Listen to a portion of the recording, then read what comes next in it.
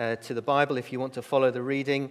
We've been in our morning services here looking through John's Gospel, and we're up to chapter 6 of John's Gospel.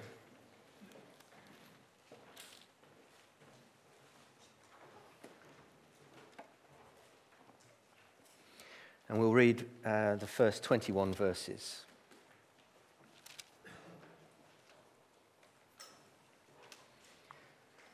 Sometime after this, Jesus crossed to the far shore of the Sea of Galilee, that is, the Sea of Tiberias.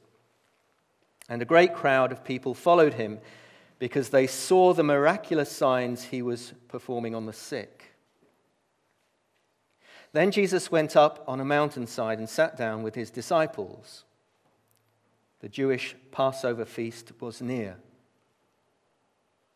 When Jesus looked up and saw a great crowd coming towards him, he said to Philip, "Where shall we buy bread for these people to eat?" He asked this only to test him, for he already had in mind what he was going to do. Philip answered him, 8 months' wages would not buy enough bread for each one to have a bite. Another of his disciples, Andrew, Simon Peter's brother, spoke up. "Here is a boy with 5 small barley loaves and 2 small fish. But how far will they go among so many?" Jesus said, "Make the people sit down." There was plenty of grass in that place, and the men sat down, about 5,000 of them. Then Jesus took the loaves, gave thanks, and distributed to those who were seated as much as they wanted, and he did the same with the fish. When they had all had enough to eat, he said to his disciples, "Gather the pieces that are left over. Let nothing be wasted." So they gathered them and filled 12 baskets with the pieces of the 5 barley loaves left over by those who had eaten. After the people saw the miraculous sign that Jesus did, they began to say, "Surely this is the prophet who has come into the world." Jesus, knowing that they intended to come and make him king by force, withdrew again to a mountain by himself. And when evening came, his disciples went down to the lake, where they got into a boat and set off across the lake for Capernaum. By now it was dark, and Jesus had not yet joined them. Strong wind was blowing, and the waters grew rough.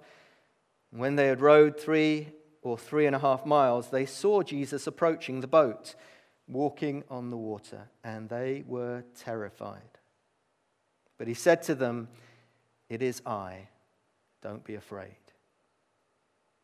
Then they were willing to take him into the boat, and immediately the boat reached the shore where they were heading. Let's just pray together. Father, thank you that we can read the scriptures, that we have them in our hands and in our homes, and we pray that we would have them in our hearts as well. And we thank you for what they teach us of you, and we pray today that you will teach us new things, or remind us of old truths that we have forgotten. But may your word accomplish what you've planned and purposed for this morning. In Jesus' name. Amen. I love watching detective programs on telly, so I thought we'd have a little bit of a quiz. It's a very easy quiz, but we'll have a quiz. Watching the detectives, James, can we have that? Guess who? So, first picture, can you guess who this detective is? Poirot. Yeah, too easy. Next one. Because of the lights, it's a slightly difficult one. It's Miss Marple. Well done, Hermie. Don't shout out. Raise your hand. No, sorry. Only joking. Only joking. Actually, it's too easy. Go on then. Okay. Go on then. Inspector Morse. I think you get an extra point for Lewis as well.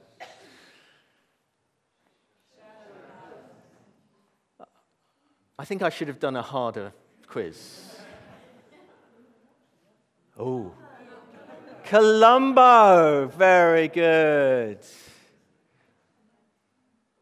Ooh, this is the hardest one. It's the number one ladies detective. And what is her name? Precious Ramotswe. I couldn't remember either, but there you go. I think we may have one more. Scooby-Doo. Is there another one? I can't remember if we got one more. This was my favorite one when I was a child. Danger Mouse. Anyone remember Danger Mouse? Not only 3 of us owning up to that. 4, 5. Fantastic. Thank you so much. Now you're all wondering, what on earth is he on about?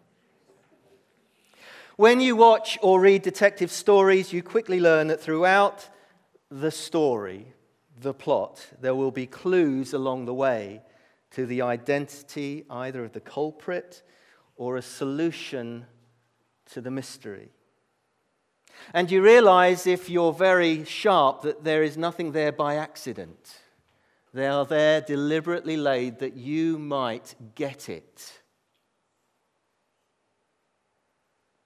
And similarly, there is nothing in John's gospel that is there by accident.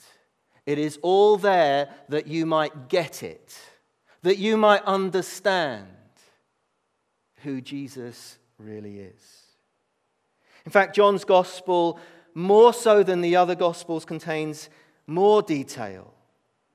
But all of it is there to lead us, to help us to continue to believe in Jesus. John actually says that's why he writes his gospel. If you get to the end, chapter 20, he says, Jesus did many other miraculous signs in the presence of his disciples, which are not recorded in this book, but these are written that you may continue to believe that Jesus is the Christ. That you may continue to believe that Jesus is the Messiah, Savior, Lord, Son of God, and that by believing you may have life in his name. And John, as you've discovered if you've been here over these weeks, talks about signs. That the miracles that Jesus performed were signs pointing to who he was. And he stopped counting after 2. He says this was the first sign in Cana of Galilee, water into wine. The second sign was the healing of the official's son. From a distance, Jesus just says he's healed. And then he stops counting them off, but we can. The healing in the pool of Bethesda. And here we come to the 4th and 5th signs.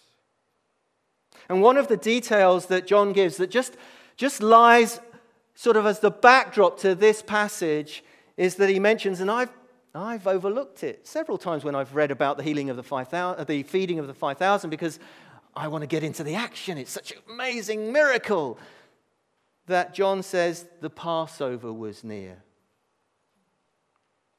And that when you understand the feeding of the 5,000, you will understand more about the Passover.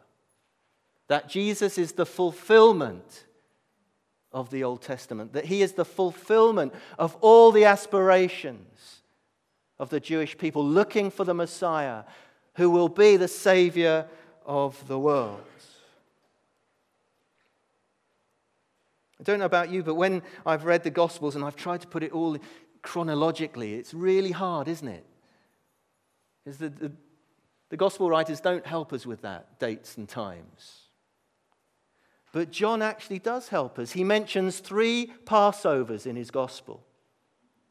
The first Passover, when Jesus went to Jerusalem and he cleansed the temple, it was in chapter 2. This is the second Passover that he mentions. And the third Passover that he mentions is when Jesus goes to Jerusalem that final time, the triumphal entry, the Last Supper, crucifixion, resurrection, ascension. 3 Passovers, 3 years in the public ministry of Jesus. In fact, the last 9 chapters of John's Gospel just relate the events of that last Passover, the Passion of Jesus. So John, as he writes his gospel, and he was the last writer of the gospels, he was the one writing it after the other gospels had been written. More reflection, more theology in it. Looking back over what Jesus had said and done and seeing so much in it. John clearly sees Jesus as the fulfillment of the Passover, as Jesus did. John was present at the Last Supper when Jesus was celebrating the Passover with his disciples. And in the midst of that celebration and all the food that they were eating, all the symbolic food of that deliverance from Egypt, from slavery, when God delivered his people, brought them out of the slavery into the promised land, Jesus takes bread and he says, "This is my body, which is for you. Do this in remembrance of me." He is the fulfillment of the Passover. And then he takes the cup and says, "This is the new covenant in my blood." There is a new agreement between heaven and earth.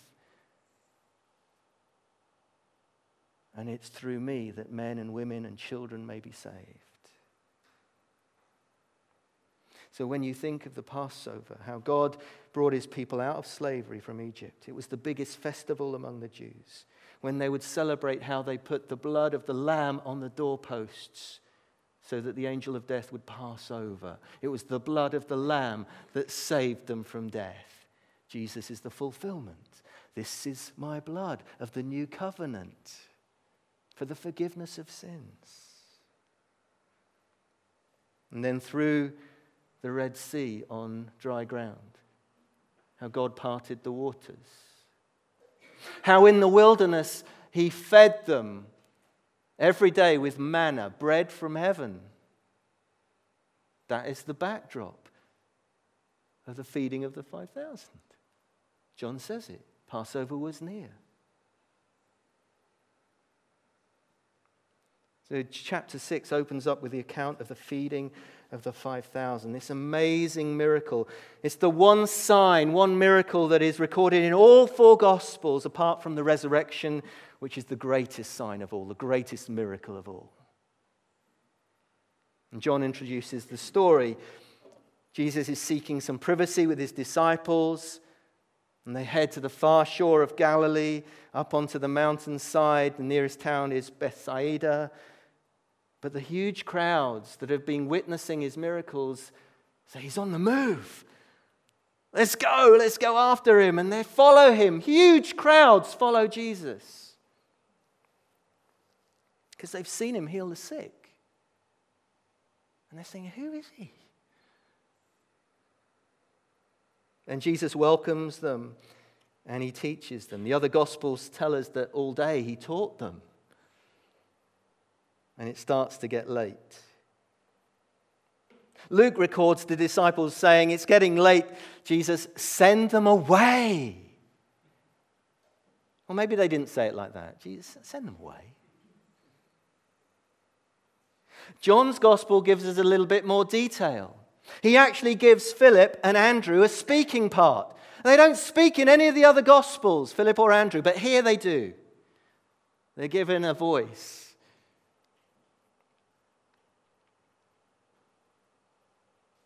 John's gospel tells us how Jesus asks Philip a question. "Philip, where shall we buy bread for all these people to eat?" So I think that's a little bit of an unfair question, because John actually says Jesus only did it as a test because he knew what he was going to do. I mean, I think that's a little bit unfair. It's just because I resonate with Philip. For some reason, I just resonate with him. And Philip, he's kind of like, and he does, but he's very good at maths. Unlike me, he's very good at maths. He does some quick calculations. 5,000, at least 5,000 men are here, let alone the women and children. So for everyone to, there must be 8 months' wages. Wouldn't buy enough bread for everyone to have a little bite. 200 denarii, it says in my footnotes.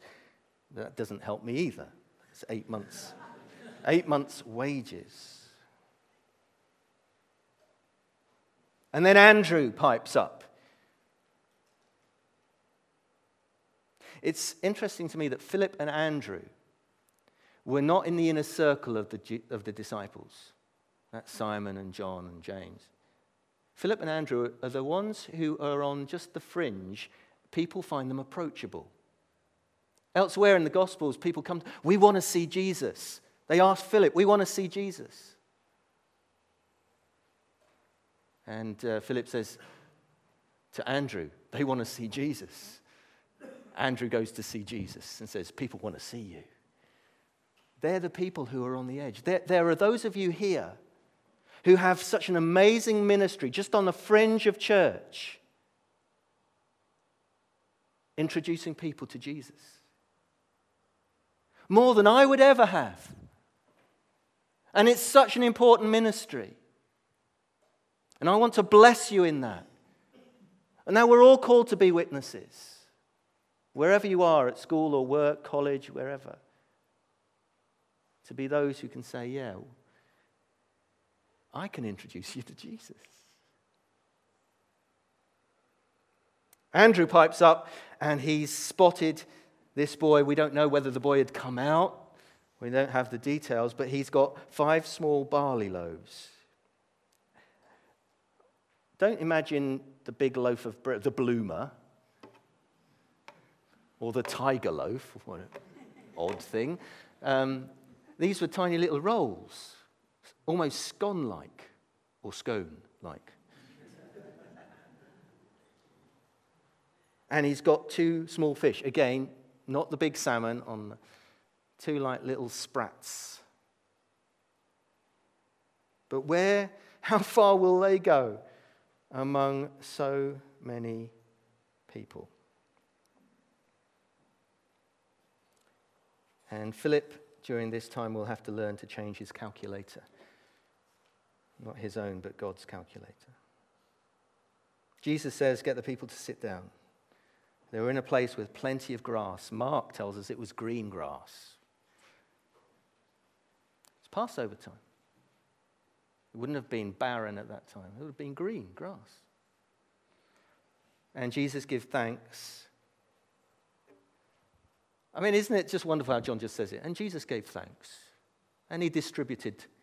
And everyone had their fill. From 5 small rolls and 2 sprats, at least 5,000 men, plus the others, had their fill and were satisfied. It's amazing, isn't it? Jesus is just so amazing. Passover. God fed the people in the wilderness with bread from heaven every day. Jesus is the fulfillment. And he multiplies the bread. Have you heard how people have interpreted this miracle? Even Christians have interpreted this miracle because they just cannot accept it. Cannot believe that Jesus could do this. They have demythologized the gospel. I had to say that very carefully because it's hard to say. Oh, we know what really happened. It was much more of a sacramental meal. You know, when we share communion, Hermie bakes a loaf. It's a £1 loaf. It feeds 200 people. How is that done? And when it comes back, the baskets are still fairly full. Because everyone has just taken the minusculest piece. I don't know about you. It's always fresh that morning. I take a big hunk. I encourage you, take a big piece. Oh, it won't be enough to go around. I'll take the tiniest piece. Some commentators have felt that's what happened. Jesus shared these 5 loaves and 2 fish, and everyone said, well, I can't take much. I'll just take a tiny piece. Absolute rubbish. Oh, this is my favorite version. Andrew spotted the boy with the packed lunch. Jesus kind of thought everyone's got a packed lunch, but they're not sharing it. And the real miracle that happens is that Jesus encourages everyone to share their packed lunch. Because now the boy's done it, everyone else, well, I've got mine here, but I didn't want to show anyone because I've actually heard that's the real miracle here, that actually Jesus doesn't alter the bread, he alters the hearts of men and women. And it sounds really nice, but it's complete tosh.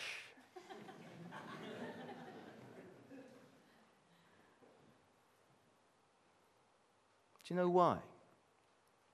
John gives us the evidence. Jesus says, afterwards, make sure you collect the leftovers. 12 basket full.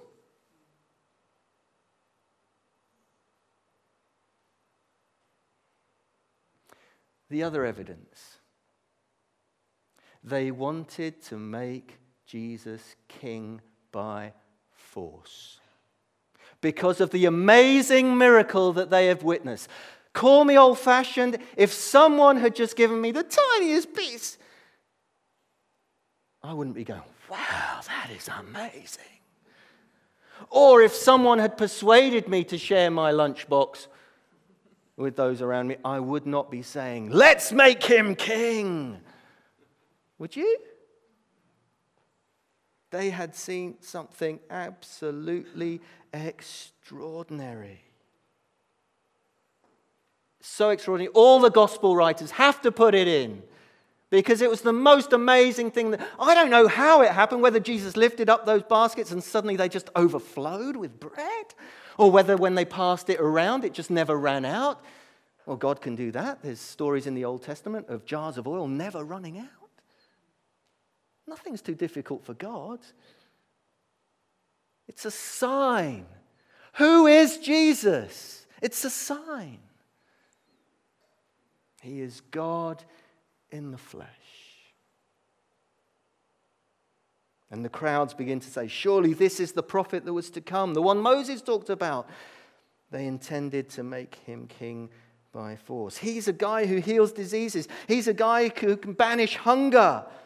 And they're all up for it. They're up for it. An uprising, 5,000 men. You have an army straight there in Galilee. We can march on Jerusalem now, kick the Romans out. It's a Mel Gibson moment. Braveheart. Freedom. That's why it's all rubbish, these excuses. Why taking the miracles apart as if they never happened.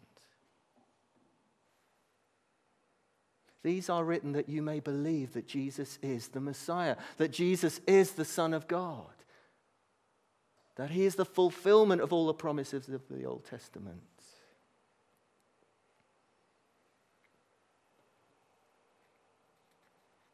They want to make him king by force. And Jesus sees the temptation of that. See, there is a temptation in that. Isn't that one of the temptations the devil brought to Jesus in the wilderness? Just bow down to me, it's all yours.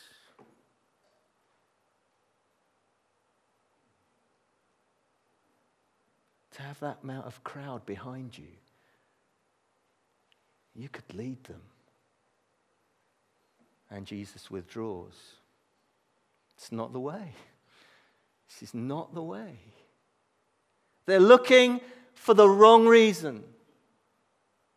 They want to make him king for the wrong reason. Of what he can do for them. Oh, he fed us. Let's make him king.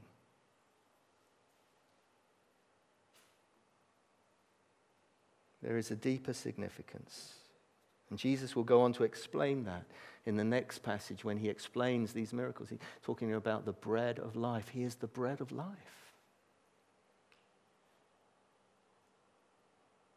Now we know God can feed multitudes. If you've ever read the witness and testimony of George Muller, who ran orphanages in Bristol area, and just day by day God brought enough for every day, just prayed it in every day, there would be enough. William Booth, when talking about the way that the Salvation Army had had a huge impact in London, God fed the multitudes.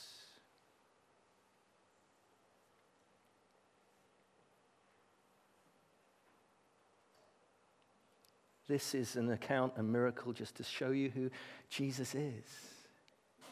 And I would ask you, would you make him king today? But not because you've seen something amazing, but because of who he is.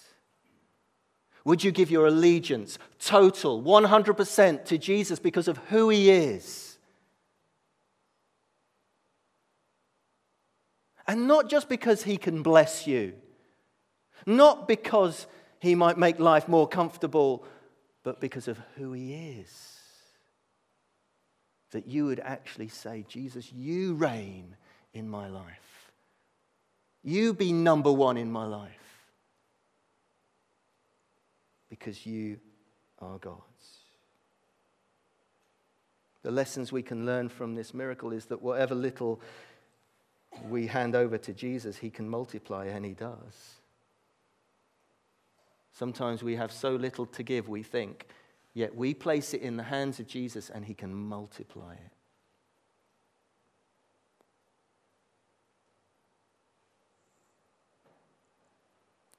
It's not necessarily your ability.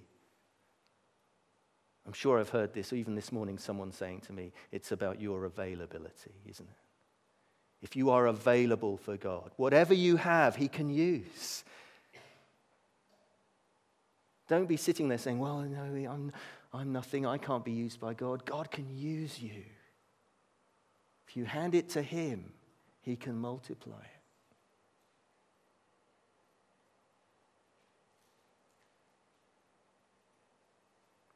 He has called us into his kingdom, and we can serve in his kingdom. And we can trust God no matter the odds, even when the numbers don't stack up. When Philip was doing the quick multi, this isn't going to work, 5,000 men plus. God's calculations are always different. There is a different perspective from heaven, isn't there? Even on the battles that we face in our lives, that you face daily, there is a different perspective from heaven. If we would only take that view. Sometimes we are overwhelmed by the things that are going on around us, but if we take the perspective from heaven, Jesus is with us.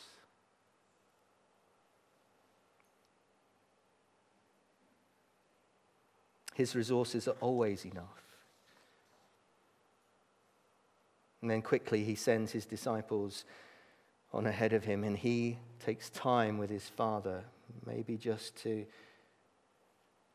get grounded again. This is why I've come, Father. And the disciples are on the lake, and they're struggling because the winds come up and the waves are up, and they're struggling. 3.5 miles they've rowed. And then Jesus comes to them walking on the water. And people are, again, what are people like? Oh, he knew that there were sandbanks in the...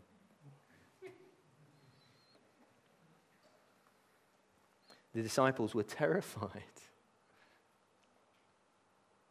Someone's walking on the water to us. They thought it was a ghost. They were terrified. Other Gospels bring us details. Matthew includes Peter. Well, call me out then. Call me out. What a thing. John doesn't include that. The background is the Passover.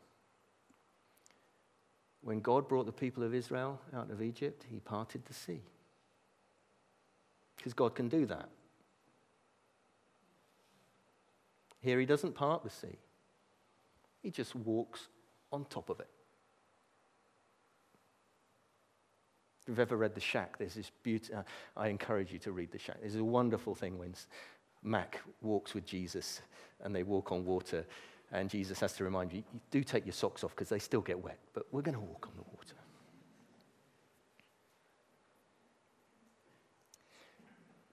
And Jesus says, as he comes to them and they're terrified, I am.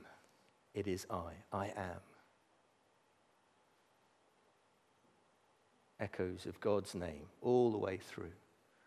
Yahweh, I am. This is Jesus, God in the flesh. He is the one who made the sea and all that is in them. And the moment he steps into the boat, they arrive safely. Who is this? These are signs to point us to Jesus. The lame walk, the sick are healed, water into wine, food multiplied, walking on water. This is to tell you who Jesus is. Would you follow him? Would you become a follower of Jesus? Would you nail your colors to the mast and say, yes, I'm for Jesus for the rest of my life. He is going to be the one I follow. Through the storms of life. And he may not always calm the storm, but he will be with you in them. But other times he will just command them, be still.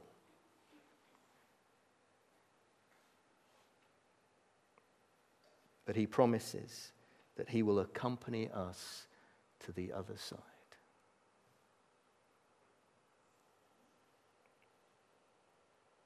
And if we listen hard, even in the midst of waters that rage, and waves that crash, and winds that howl, we will hear his voice. It is I, do not be afraid. And maybe there's one or two of you here this morning. You just need to hear that.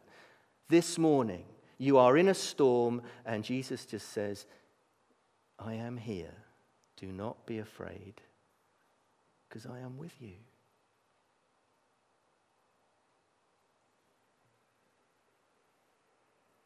And when we invite him in, we realize in our own strength we were never going to get there. But with him, we will get safely home. These are written that you may continue to believe. That's why they're written. That you may continue to believe that Jesus is who he says he is. I invite you this morning to respond, to make him king of your life. Amen. I invite you to stand. I ask the band to come back.